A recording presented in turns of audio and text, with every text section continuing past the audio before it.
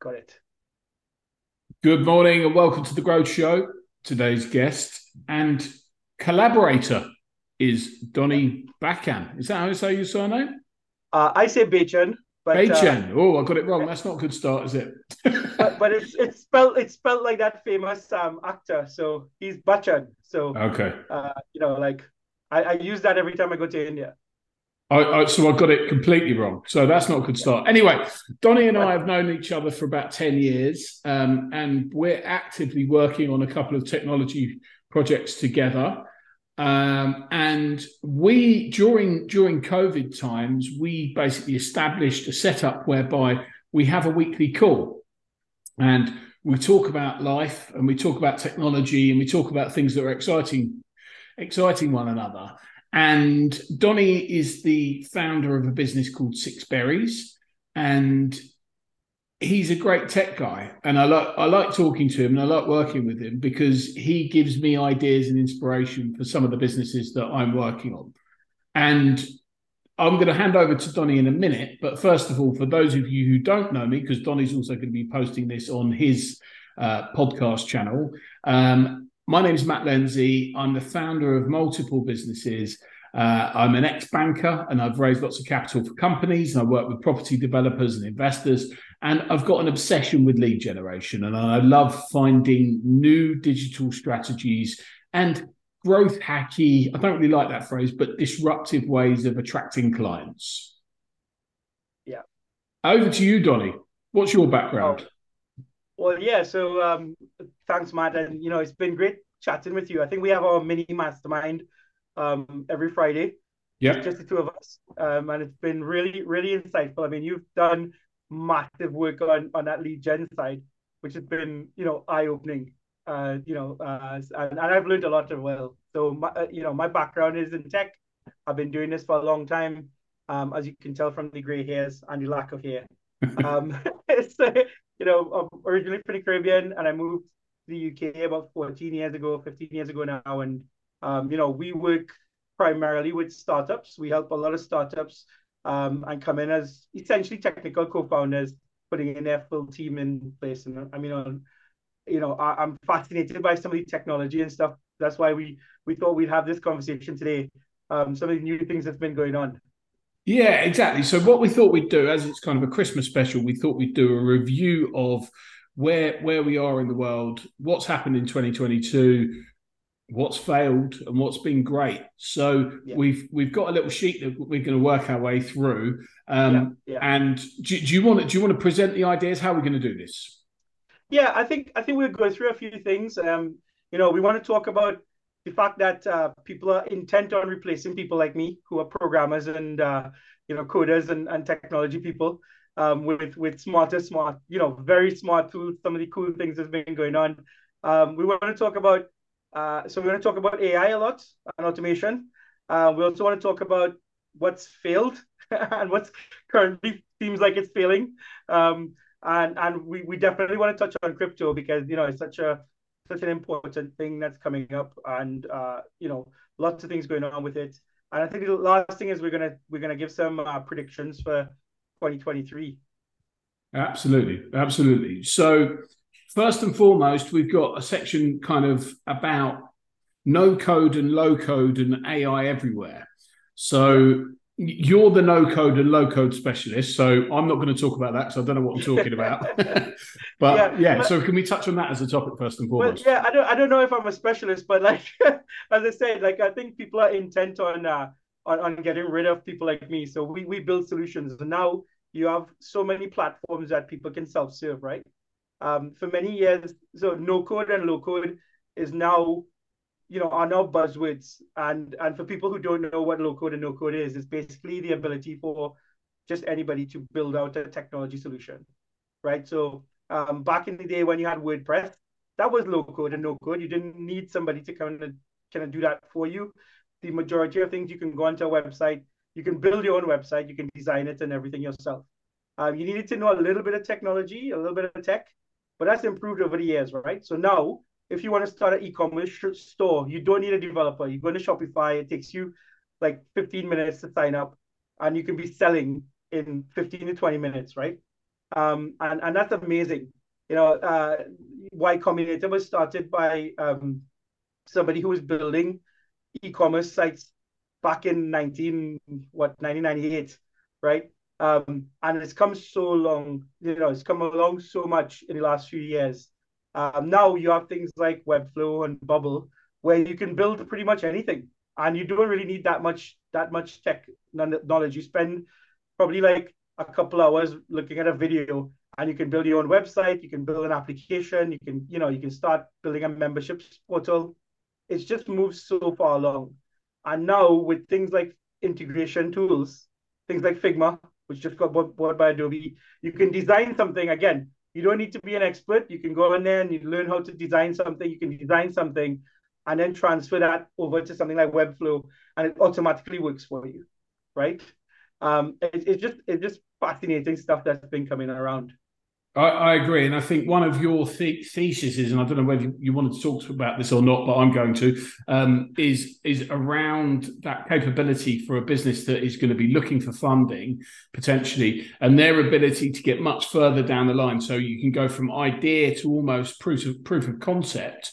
With no code, low code, which basically, if you're a founder of a startup, this gives you the ability to get to that next phase, which means that you give away much less of the company when you go and do your fundraise, right? That's kind of part of your thesis. Yeah, absolutely. One of the things that people don't understand is the concept of MVP and prototypes and stuff like that. And most people believe that when they come out, they have to build a lot of things. The first thing that they do is go, I have an idea for a product. I have to go find a development agency to build it.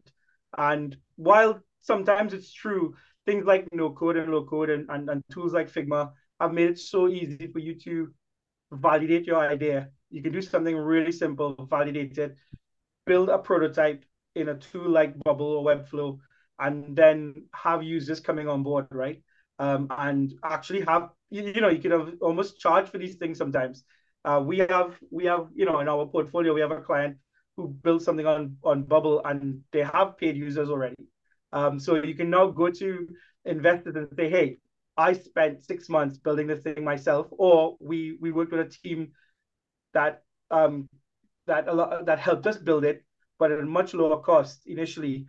Prove that we can build something out, and then the investors can see traction, which is so much more helpful than years ago, where investors, at least in my experience, they said, well, where's your product, right? Have you built something? And the chicken and egg, right? You don't have any money to build anything, so you need to pay developers. Where you're going to get the money from? So now it's much easier to go out and then get something done.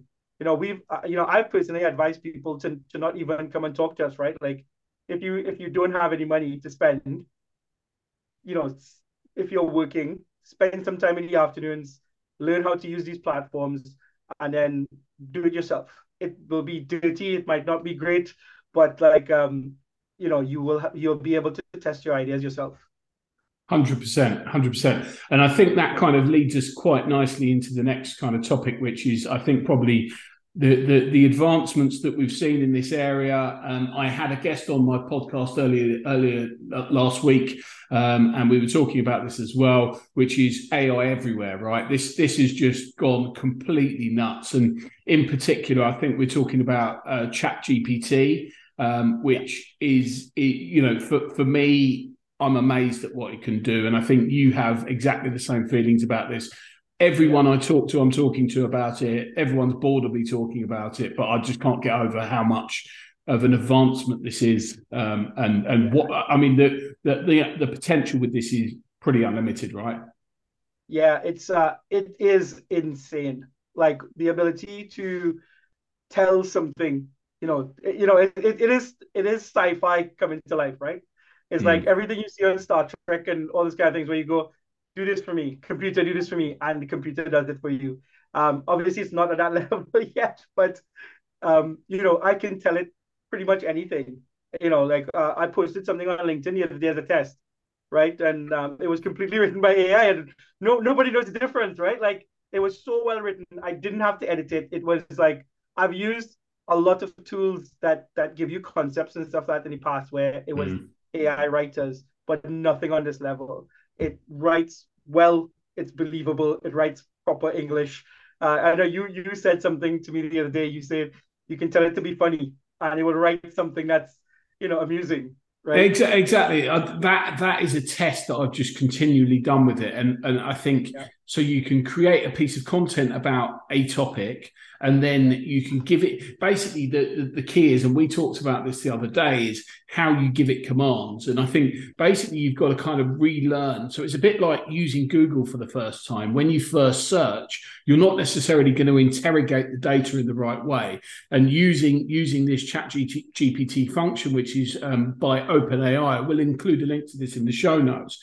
You can basically you have to learn how to interrogate it, and there's various instructions that you can give, but my favorite one is make it funny or make it witty when it's written some text, and then it rephrases it. And some of the analogies that includes in it are just incredible. It's absolutely phenomenal. I'm blown away. yeah, it is extremely well done. But this shows you the power of consuming data, right? So like everybody talks about machine learning and AI. And what OpenAI has done is that they've consumed so much information across the internet, and been able to train a thing. And this is, like some of the tests that I've seen people do. People have built an application. So like somebody's tested building a to-do app, right? So they've just given it commands and it's written the entire code and put it out there. And they didn't have to do anything, right? They have to make small edits here and there potentially, but for the most part, it's really good at those types of things. I think my biggest concern with it overall is plagiarism, right? And how do you get uniqueness of content? Because if you have multiple people asking the same things, and eventually there will be multiple people asking the same thing of it. How do you kind of look at plagiarism and copyright and all this kind of thing? So it's interesting. We'll talk about something else in a second, but like my daughter's an art student, and her one of her projects was to talk about um is computer generated art, right? Because if you're telling it what to do, where did the IP sit? And this is my concern with Chat GPT because it's already been banned on things like Stack Overflow, where people are just using it to answer questions, and some of the answers aren't, 100% accurate on what it is. So these are the kind of little concerns I have, but ultimately it will get better, right? The more people use it, the more data it consumes, and that's why they've kind of have it in that kind of beta format at this point. But it is tremendous. It is paradigm shifting, right? It's that next level. So yes, you have no code and low code tools, which allows you to put up a Shopify website pretty quickly. But now there's going to be a point where you can just tell the computer, I want an app that does, podcast recording or something, and it will build all the tools that you need to. That's still probably a couple of years away, but this is the first step in that direction, I believe. And it's only been like properly released. I know they released Dali, the kind of image generator, and we'll come on to that in a minute earlier this year. But it's only been released for a couple of weeks. It's just absolutely incredible how they've just changed the game with this one release. Really, I think from my perspective. Yeah. So we've got some things. So what do we think it is good at? If we talk about chat OpenAI, Chat GPT specifically, what is it good at? Yeah. Well, I think definitely, like content generation is just like, it's amazing at content generation. I've given it some tests. I've been testing it out with different things, and some of the content that has come up with from a really cold start. So you can say like, I think the example that I gave on LinkedIn was, what do VCs look for in a company, and it wrote 10 points, like 10 tips why, and it was very, very accurate. I mean, your background is in finance and stuff like that, and you thought it was really good, right? Like, and I didn't have to edit it at all. It just wrote that. So I think content is definitely one of the things that it's really good at. I think things like it has a little bit of development stuff to be done yet, but like interfaces, I think it will be able to effectively consume potentially a UI and build it out. And then you can tell it simple things like build me a UI for login and password, and it can do those kinds of things. So some of those simple tasks it's good at.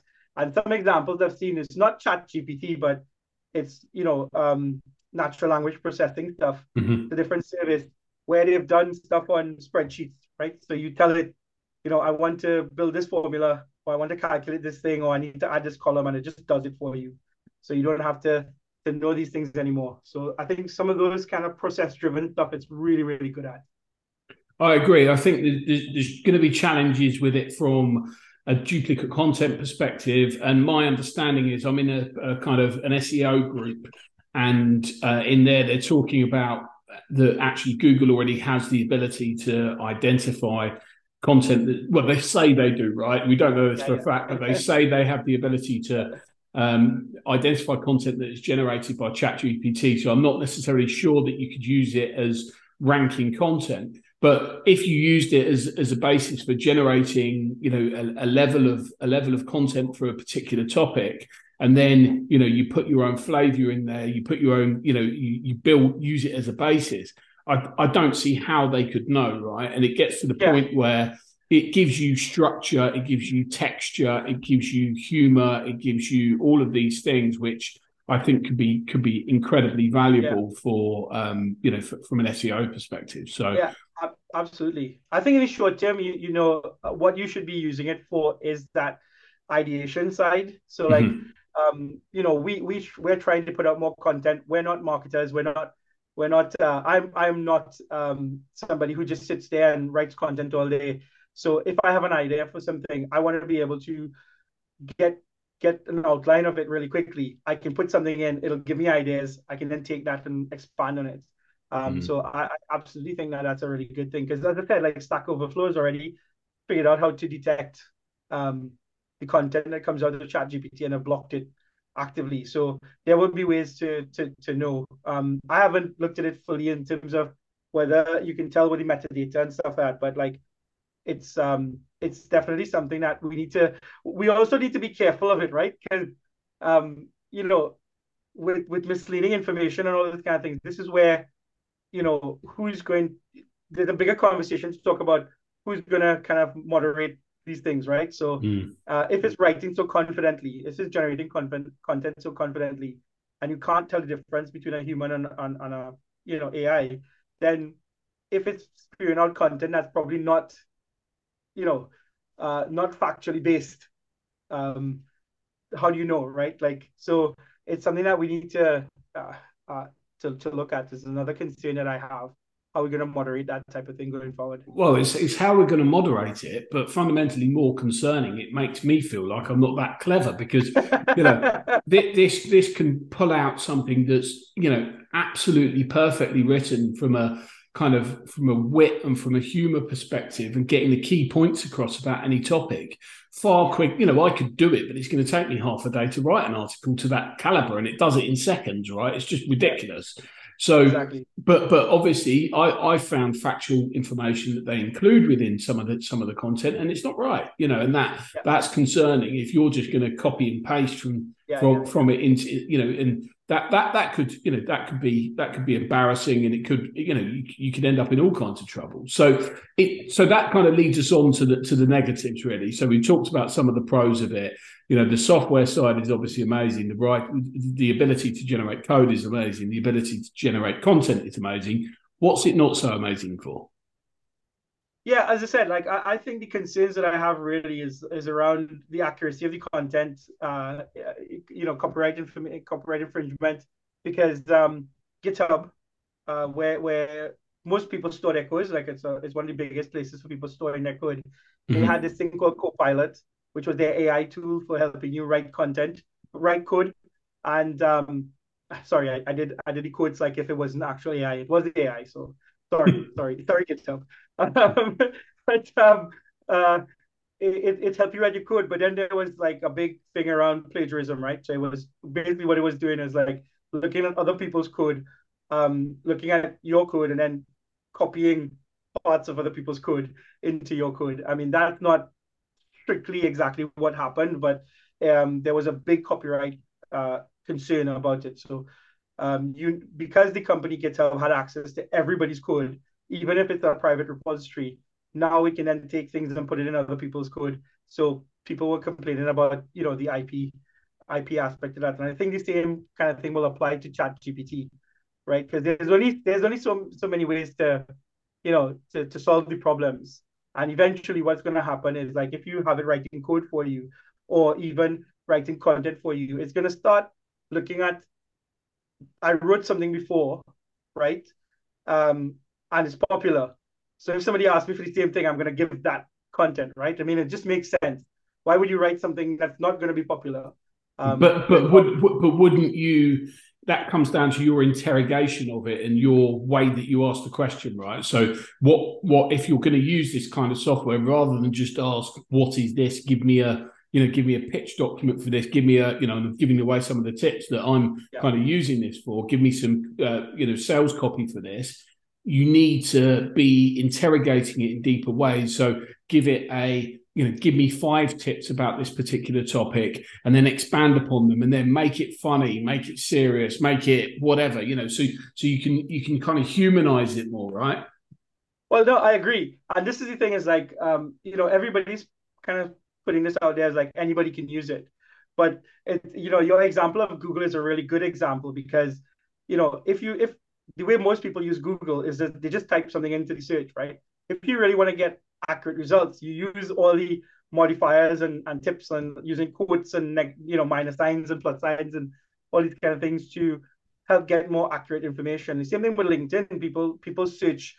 The ability to search on LinkedIn is just, they put a basic thing in, but if you look at the advanced features of it, yeah, it's got a Boolean search function in it, which it's got modifiers that you can bring in, hasn't it? It's quite smart search. Exactly. So Chat GPT, for it to become useful, will become like your new Excel, right? So again, most people using Excel, they will just be able to build a table and sum some stuff. But if you look at an expert user, they will build something out like an amazing financial model with calculations and macros and everything everywhere. So things like Chat GPT will become those tools, right? It will become, they're super advanced and they can do a lot of things for you, but you still need to learn to use it properly. So yeah, I 100% agree. I think there's the ability to, posts on Twitter can definitely be written by it. LinkedIn posts, marketing materials, outbound copy to target clients, to potential clients. I think you could potentially build training courses using it in terms of key structured content. So there's some of the kind of practical applications that I'm personally thinking about, right? In terms of how I could build something in literally seconds, and this would give me the ability to then go and launch a training course about, I don't know, how to interrogate Chat GPT, right? You could potentially do a course on that, as and it would tell you how to do it, because that's what it's there to do. So yeah, this is the kind of stuff that's really interesting to me, and I think it's a game changer. So yeah. we've got the question on here. What does it mean for tech? Well, in the next year, I don't think it's going to make that much of a difference in the next year, to be honest. But again, like, technology as it sits right now, or this development side of things, at least, it is fundamentally going to change how we do stuff. I still think, like, the analogy I give a lot of the times is like going to the gym, right? Anybody can go to the gym, but like, most people go to the gym and they don't really get a massive amount of results. It's when the personal trainers come in and help you get to your goals. So I think that the way we do stuff will change, but not, we're not going to get rid of people. People are just going to have different skill sets, right? And so we have to adopt technology, this kind of technology, within how we deliver stuff. So if you have somebody who has technical prowess, right? So somebody is a developer, for example, they can use Chat GPT to help enhance how they deliver stuff and enhance the speed to delivery, because time is money with everything. So I think it's not going to necessarily be a bad thing. I don't think people are going to get out of work, because that's one of the biggest fears for people when they talk about AI and computers and stuff like that. They think that they're going to get out of work. I don't think that that's going to be true. I think these things assist you in being much more efficient. So what you have to do is just learn a new skill.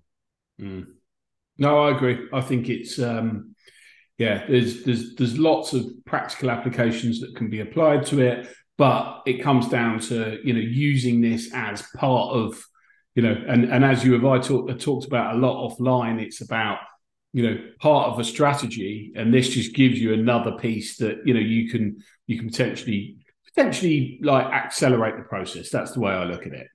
Yeah, no, yeah, absolutely. Yeah, cool. So next I added this one in, but it's kind of image generation automation as well, which is, Yeah, I mean, some of this stuff is absolutely incredible. yeah, There's three that I've come across, and I'm sure there's more than this. So this isn't an exhaustive list. yeah, But Midjourney, I've seen some of the content this is pushing out is incredible. You've got Donnie and you've got Stable Diffusion. They're the kind of three big ones that I've learned about so far. yeah, And so basically what these do, you can basically give it instructions to basically create content, so visual content in this instance, which is around a particular subject. So you could have a wizard walking along with a lamb beside him in, I don't know, by Mount Everest, right? You could use that as your combination of things and make it in the style of Harry Potter, just to yeah, continue the theme yeah, of the wizard, right?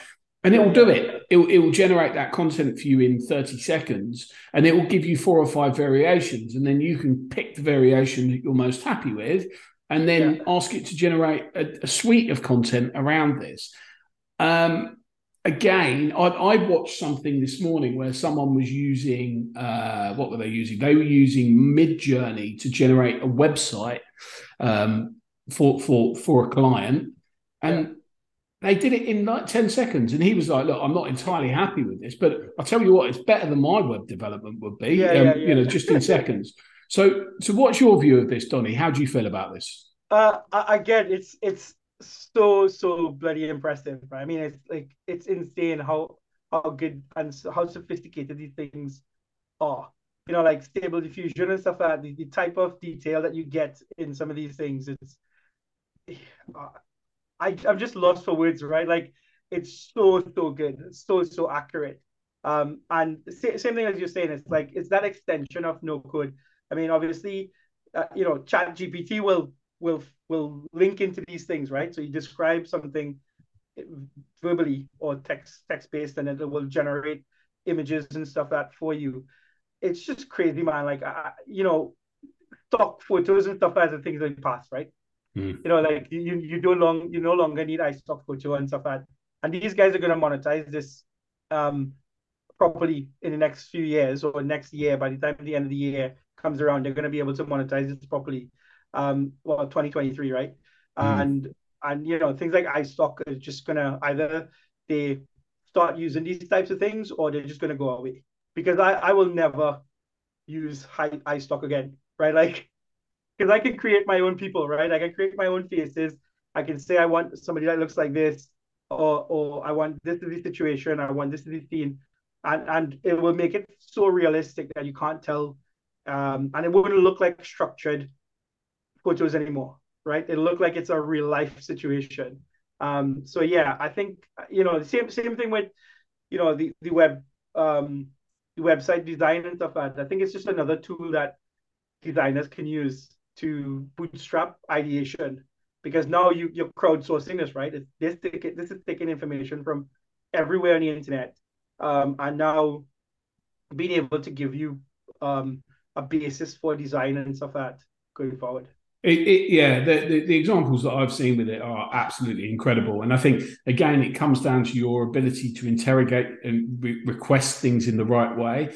But if you Yeah, can, then I'm not saying that it's going to deliver you a completed website, but what it's going to do is push your design in a certain direction. And then you have a designer clean it up afterwards, probably. That's kind of the way I would envisage it working. But yeah, where it can be really valuable as well. I subscribe to this other podcast, and they were talking about that they specialize in digital advertising, and they're talking about using these as your visuals for your ads. And yeah, basically, when they run ad agencies and when they're doing ad creatives for their clients, they just turn up with hundreds and hundreds of examples, and then the client says, "Oh, like stuff like this." You show them, the lots of examples, and they decide what they want.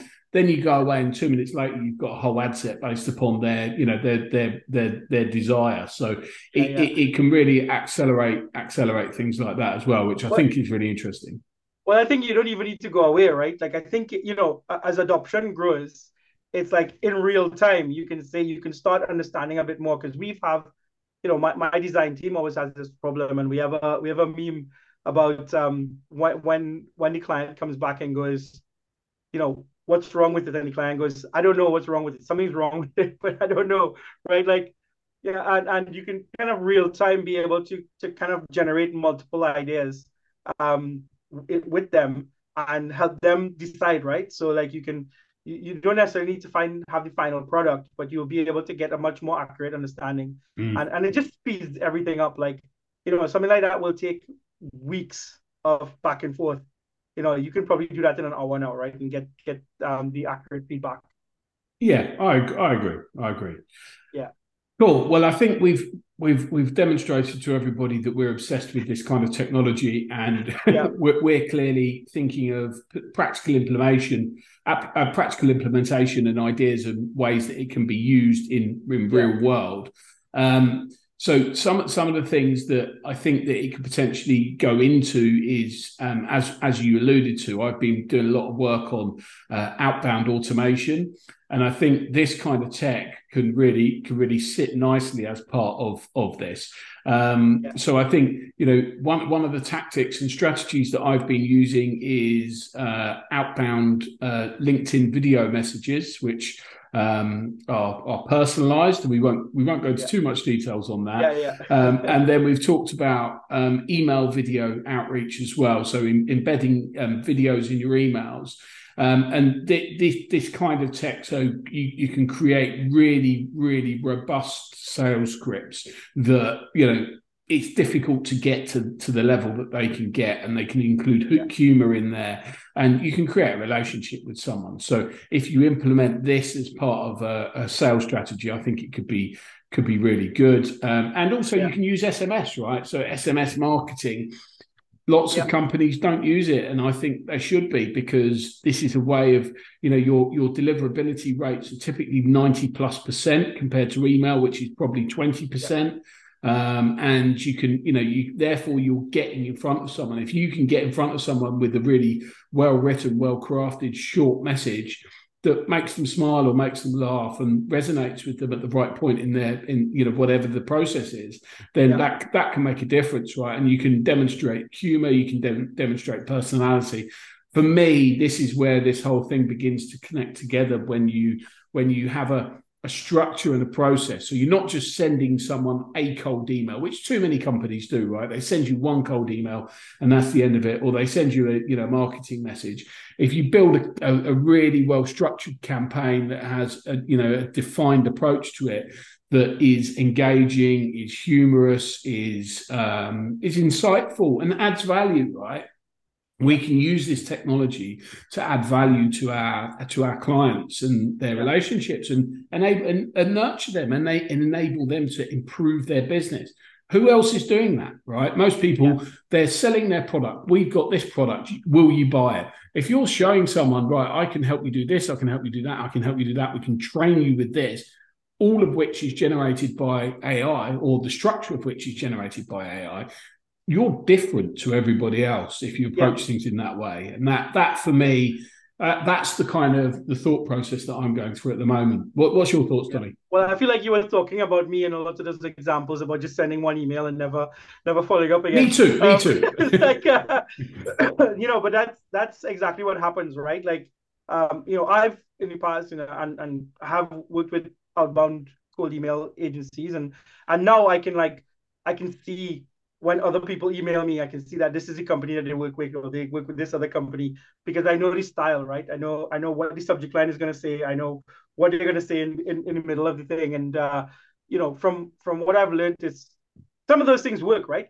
It does work because they have business, and, we've gotten business out of it. So we know that it does work. However, like, I think that for the right clients, it's a lot of personalization, right? So like, I think the video stuff is amazing, being able to see somebody, right? Well, they see you. It's a real person. They see a real person and they're talking to you. And it's going to be when they actually have that conversation, they know what to expect, right? So you appear in their email and they can see you, they can listen to you, and then when it's that first level of trust. They see a person Exactly. I think talking to you. for me, what it does is it enables you to potentially accelerate the relationship. That's kind of how I view it, right? Absolutely. It's nothing more than that, and we still shouldn't be pitching in our first email to somebody. What we should be doing is trying to add value to their business. Have you thought about this? Here's a kind of thesis. Here's a narrative. Have you thought about implementing this type of thing into your business? Then you build a relationship with someone with 3 or 4 things that challenge the kind of common way of thinking. You go through a process of emailing someone, creating engagement with someone, create a relationship with them. Then when you ask them at the end of all that, right, do you want to jump on a call? They're going to say, well, this guy's different to everybody else. And that for me is you're showing. They trust you. Yeah, well, you're showing them that the sale is based upon your knowledge and expertise, right? And that's the right way around to sell, in my opinion. Yeah. And these tools, and the benefit of these tools is that traditional sales agencies, they have they have 5, 10, 15, 20 salespeople just sat there. All they're doing is outbound calls every day. And we don't have that, right? Like my business doesn't have that. How do I kind of how can I maximize the outreach with one person, right? Or 0 people? Like I have to do myself sometimes. So how do I kind of maximize that outreach? And to do that, these tools allow you to be personalized. It allows you to scale, because let's face it, right? You need to probably send 1,000 emails to get one potential customer, right? Like many times, because our target demographic is people with ideas, right? So how do we kind of find people with ideas? It's not like a specific sector. So we have to send a lot of outbounds to be able to get one conversion. And these are the types of tools that allow you to do that. And some of the things out there are so sophisticated, and you've done, as I said before, you've done massive work on identifying some of these solutions, and there are things out there, and being different and being personalized and being just human, really, is such a big thing. Sorry, I don't know why my lighting keeps changing. Oh, don't worry. Don't worry. Going anywhere. Just kind of fade in and out as we talk. Yeah, that's maybe a sign of the electricity's about to run out. Brexit's working, right? Yeah, exactly. Even though my light bulb is here, it's not helping me much. So moving swiftly on. So biggest tech fails of 2022. We've got a little list here. So first on this is Google Stadia. I mean, this is hugely embarrassing for Google. And actually, it's reassuring for us, right? Because it shows us that even the big guys get it wrong. And so they spent tens and tens of millions of pounds on launching this gaming platform. I think it was in 2019. And their idea was that they were going to sell people subscriptions for like $20 a month. And through that, you've got access to games and tech. And they even spent $20 million on a JV with Ubisoft, which is one of the biggest game developers, and then they've closed it because they haven't got any users. What do you think about this, Donnie? Well, Google has failed a lot more than they've succeeded, which is like people tend not to realize that, just because you Google everything and you AdWords everything, right? Like if you look at they failed with aside from Gmail and Google and just regular Google and AdWords, they've failed with a lot of stuff, right? Like this is just another one of those things where they've just not been able to I don't think they understood the loyalty that gamers have, right? And I feel like they targeted existing users to kind of convert, rather than kind of going after a next generation. So rather than making a next generation tool, they've tried to do the same thing but too late in the game. And gamers are loyal, man. That's one of the things. Like if you play a game, you play that game. You don't play anything else, right? And I think that's the biggest challenge that they've had. They tried to break in a little bit. They were too late on this one, without trying to really change or revolutionize how things are being done. I mean, distribution is one thing, right? Like making it cheaper and accessible is one thing, but like it's fundamentally the same as everything else. Yeah, no, I agree. And as I alluded to, I think this shows you that even large corporates who, they've got more money than sense, really. Yeah. Yeah, yeah. They, even with unlimited capital to throw at something, it doesn't mean that you're going to be successful. And I think that is the thing. And sometimes actually knowing when to back out of a situation, and that actually by doing this, Google is acknowledging that one's failed, move on. And some companies would not be able to move on from it. And the fact that they can is kind of a testament to them as a business. And knowing when to cut your losses is the key thing in kind of that experience. Because I think too often people just cling on to things that, look, they might have invested, a huge amount of time and energy into building something, but actually chopping it off and cutting it off can be the best approach.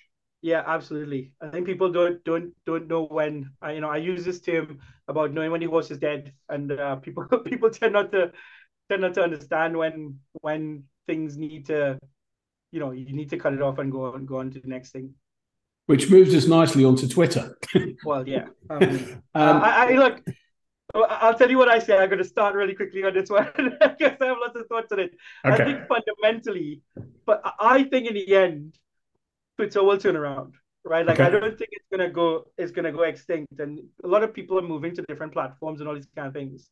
However, fundamentally, I think that Twitter will stay in some shape and form, and it's not gonna. I don't think it's gonna gain a lot more users. I don't think it's gonna lose a lot more users. I think it's gonna stay around. I don't think that Musk is gonna do what he wants with it. Like just his last thing about that Twitter poll, and saying I will abide by if you tell me that I shouldn't be CEO, and then they say that he's not going to be CEO, and then he decides not to step down, right? And it's because there's a lot of bots on there, right? So like how they need to fundamentally fix the issues with bots and identification and stuff like that.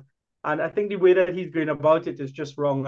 And exactly as you said before, because you've done well in one space doesn't mean that you're going to do the same thing in another space, right? Like Elon Musk, my view on Elon Musk is that I think he's a revolutionary, right? And we're going to talk about somebody after who I think is not a revolutionary. I think Elon Musk makes people swing, he swings to the fences, and we don't do that anymore, right? Like nobody takes that risk. Like he said, I want to go to Mars, right? And going to Mars means that the amount of technology that we'll produce in the effort to go to Mars is going to be, world changing. He said, I build batteries, but I'm going to build a car, right? Whereas, everybody loves that car, but when the output of that, the outcome of that is that now every car maker, every gas guzzler, Porsche has an electric car, Range Rover has a fully electric vehicle, he's changing the paradigm on certain things, right? So that's why I think he's revolutionary. Leadership style, I couldn't care for it. Like all those types of things that we see in the public where, the way he treats some people and stuff like that, I don't think those things are great. And the way he's come in for Twitter, I think it was just the completely wrong attitude to kind of make this better. And even he's made a mistake, right? They launched that blue tick thing in under a week or 2 weeks, and it was a catastrophe, right? Like in seconds, it was a catastrophe in seconds. So I think ultimately Twitter will survive, but not for a little while. No, I agree. And I think it's interesting the potential implications onto Tesla, because clearly he's diverting his attention further. He already has SpaceX, he already has Tesla, and now he's got Twitter as well. It becomes a case of, how can you keep all the plates spinning? And, actually, even he said this recently, if Tesla doesn't solve the autonomous driving thing, which it hasn't, right? He said it was going to be done by now. It hasn't solved it yet. If Tesla doesn't solve that, then they're failed, right? And he knows that the sky high valuation that they achieved during the liquidity event that followed COVID, where everyone Yeah. had capital that the governments were giving away, meant that his share price went sky high. And to be fair to him, he cashed out some of it at the top, and he's still cashing out now. Whether that's to, provide liquidity for Twitter or not, time will tell. But I just think that, yeah, you end up with distracted, not focusing, and that could potentially be a risk. Which, yeah, this will play out, obviously. Talking of this, the next on the list we've got Meta. Yeah. In my words, what the fuck is Zuckerberg thinking? I mean, like, really, what I think it was the time when everybody was excited about the metaverse, but the numbers that people who are actually using the metaverse, both from a crypto perspective, but also from Facebook's perspective with Oculus, is woefully small. It's not enough people. So do we think he's backed the wrong horse here? Is that the takeaway? I don't think that he's backed the wrong horse necessarily. Like I don't, everybody goes he's a visionary and stuff like that, and I don't think he is. Like, I think Musk is a visionary. I think Zuckerberg has done really well with surrounding himself with really smart people, and they've accomplished amazing things with Facebook, right? Like all the stuff with the data and the data parts and all the tools that have come out of Facebook, like React Native, the ability to build apps using JavaScript, and a few other things. It's been amazing. But like, I think there is an opportunity for us to get to that, Second Life type world. And I think it will get there. I don't think that the current strategy is correct. Do you know what? I don't want to wear a headset, and that's the bottom line. Well, but like, we don't know if kids will, right? Like, and maybe the devices are wrong right now. So maybe the type of devices that we're using are incorrect. I've seen a startup doing training courses using headset, teaching people to cut hair, which seems really odd that you can teach somebody on a headset to cut hair, but it has been working, right? Like, people felt like they're in the classroom with the teacher. So I think there are applications for it. Like, but his current view is I think, as I said, like, the current strategy is wrong. I think, they haven't cracked what everybody is upset about in social media, is that they haven't cracked what TikTok has done, right? What TikTok has done is it's just captivated the next generation of audiences. When Facebook came out, it captivated that next generation of audiences. Now that next generation of audiences is old, right? So it has been around for 15 years already, or something like that, right? And we are now old. We were that generation when we were early 20s, or mid 20s when Twitter came out. When Meta came out or Facebook came out, we were using it. We remember MySpace, but now they haven't been able to then move that along. And same thing with Google, right? They've not been able to figure out how to communicate to that next generation. And I think that the current strategy is wrong, and he better fix it fast, because they're losing a lot of capitalization right now. People are just moving away from the platform and Facebook itself. And then finally, we've got Alexa, which Amazon has invested literally billions into, and they've lost a fortune, according to an article that I've been reading in Business Insider, whereby the only thing that people use Alexa for is to tell them to play some music or tell them what the weather is, right? They're not using these advanced features that Amazon was trying to, basically they wanted people to buy stuff from shops and so on and so forth. I just don't think people are using it. And so I think that they've basically beginning to can it, which again, these are all the biggest companies in the world, and they're all making fundamentally huge mistakes in their strategy. Do you think that this is a kind of recurring theme of the old guard aren't advancing quickly and they're just kind of resting on their laurels, and it's just a matter of time until the young whippersnappers come and shake it all up again? Do you think that's what's going to happen? Well, I think what's happened is that we've dismissed privacy for Mm, a long time, and younger people now are interested in it, right? Like people take concerns. Like my daughter, I have an Alexa, and I can't tell Alexa to do anything because every time my daughter walks past, she puts the mute button on, right? So like it's dumb for me. So sometimes we'll just play music through it, but I'll use my phone and stream to the speaker, but mm, not care that Alexa is there because there's no value for it. Um, it's younger people are not, but we're using that data.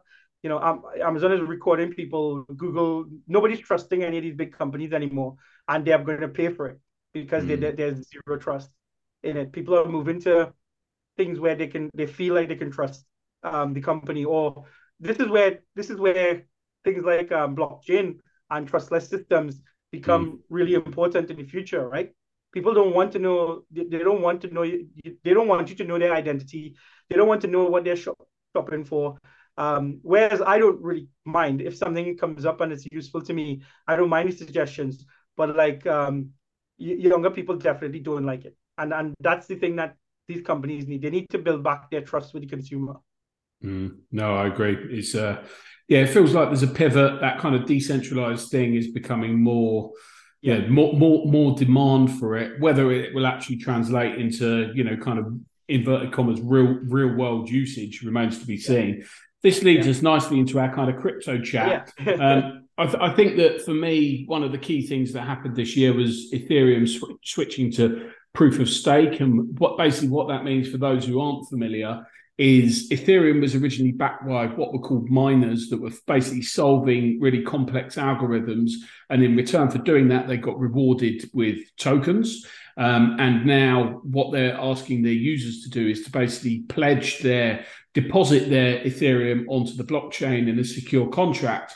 And for doing that, they secure the blockchain, and then they get rewarded with tokens. And what this does is it reduces the basically energy consumption that's required to keep the blockchain going Yeah, significantly. And it also reduces the costs as well, doesn't it? So yeah, there's significant advantages for this. And the theory was that Ethereum will go to what they call a negative output in terms of the new tokens. That has yeah, happened to some extent, and effectively it should have become deflationary, and it has to some extent, but not really to the extent that everybody expected. And secondly, the number of transactions that have been happening because of the kind of inverted commas crypto winter seems to have slowed things down a bit. So you haven't got that kind of sky high demand that we had in 2020, 2021. yeah. What's your thoughts on all this? Are you holding Ethereum? Do you continue to support it? I have not. I've given up all of my crypto, but last year. But crypto is the future, right? The Mm, digital currency is definitely going to make adoption. Governments, the way we kind of use fiat and cash, and our concept of money is going to change, and younger people are going to build the adoption for it. I think proof of stake is amazing. I think that's you know one of the defining points in crypto going forward, right? Like I think because as I kind of alluded to before, that becomes a trustless system, right? So you no longer need to have a central place that kind of talks and kind of validates stuff for you. Um, and one thing to note on what you were saying is that it also allows the user or the holder of crypto to validate the other transactions. So, it no longer has to, do complex calculations. It can just say, this transaction, we have the ledger. I put my money up so that that I'm valid. I'll validate this transaction for you, and then I'll get a little bit of money off of the transaction fee. So that will make adoption bigger, right? I think the barrier to entry right now is the cost of, I think you need to use 32 Ether to become a validator mhm. right now. So to stake, you have to stake 32, which is still quite a lot of money. Most people don't have that. Mm. Um, so I think as that comes down and adoption grows, it will become the default thing. And one of the things that your prediction for 2023 that'll affect that, right? Yeah, we'll come on to that in a minute. Yeah, So I think that Yeah, it's interesting because at the moment it's actually made Ethereum in some ways more centralized because lots of the money that is pledged in terms of the money that is staked is done through centralized platforms such as Coinbase, probably FTX as well. So who knows what's going to happen there, because that's a bit of a nightmare. We'll come on to that briefly in a moment. But yeah, the theory is that over time, then it'll become more decentralized. So yeah, moving swiftly on because I'm conscious of time.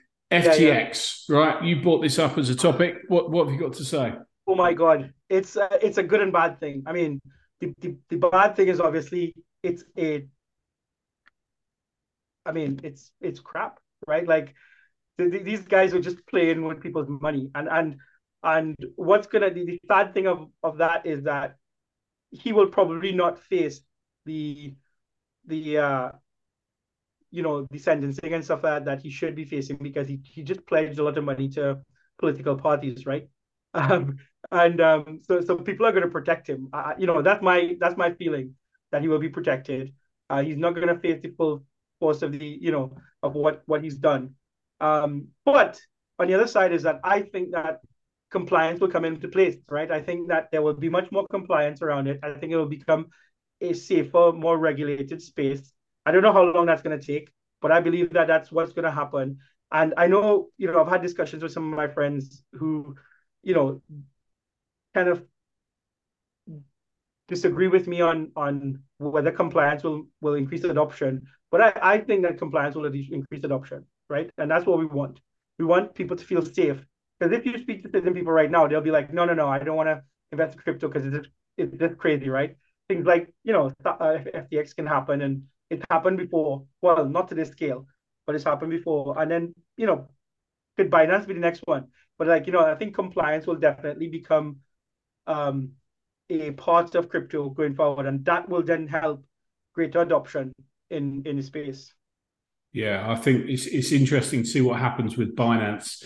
They're the largest exchange, and they've had huge outflows in the last week or so. They appear to be holding on, but let's see, right? I mean, it's they're in talks about making a large acquisition for $1 billion or something. I saw this morning, but yeah, I don't know. Let's see how that plays out. Hopefully, that doesn't happen, because if that collapses, I think it's going to be a tough time for all those in that sector. That kind of moves us on to and actually there's a key point that I need to make on this. So fundamentally, the blockchain has not failed during this process, right? No, this isn't a technology failure. This is a person failure. So someone had control of people's assets, and the old saying, "Not your keys, not your crypto," is never more appropriate. So if you are interested in the space, learn about creating a secure environment where you store your tokens, because otherwise this can happen.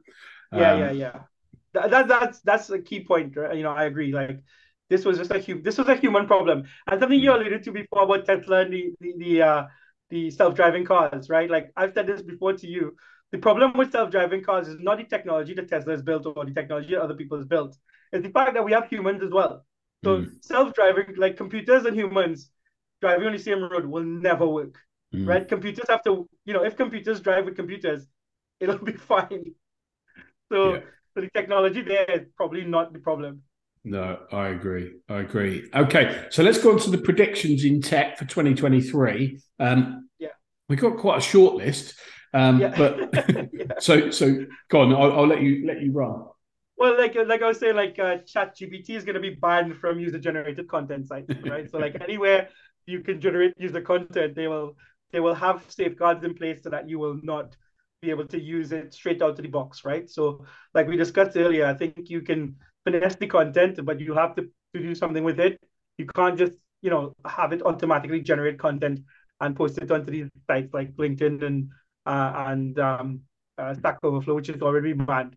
I think it's gonna be a tough year to kind of deploy this into production next year. Well, yeah, but I mean, there's always other technology that you can get content rewritten, right? So there's always a workaround. But I agree with that. And then in terms of the crypto prediction, is 2023 the year that we see ETH overtake BTC? I don't know. I don't know. Yeah, I don't think so. I think the play. I think the two things that we talked about with FTX is going to affect that a little bit. I think that if Binance fails, it'll be a really bad hit in the crypto space. Is my thing. If it doesn't fail, and the play out of FTX is oversight and compliant, I think that it'll build the blocks for that, and then adoption will increase. So I think if things can happen in the next year that will put those building blocks in place, I think 2024 adoption will start increasing, and maybe 2025 is when we can see that happening. Okay. Well, look, as ever, whenever we talk, I come away learning some stuff and yeah, inspired and motivated. Yeah. So yeah, I just wanted to thank you because I've enjoyed our chats every week. It's been good fun. And No, it's been my I know we missed a few, but yeah, yeah, been really yeah. good. Well, it's been my pleasure, and I love doing it as well. Like we always come up with some good ideas and some interesting chats. So yeah, it's been great, and thank you very much. And where can we find you, Donnie, if people want to reach out, if they've got an idea and they're looking for a technology partner? Yeah, just reach out to me at Donnie at Six Berries. We'll put it in the chat notes, and feel free to connect with me on LinkedIn as well. Yeah, perfect. All right, well, here's to a Merry And same for you, Christmas. Matt. Like, where can people meet you? So I've got probably LinkedIn's the best place. Matt Lensley on LinkedIn. Yeah. All right, cool. We'll put it in chat Yeah. in notes. Awesome. Well, have a good All right. Christmas, mate, and look And forward same to to you. catching up in the new year. Yeah, thanks very much. Have a good day. You too. Bye. Bye.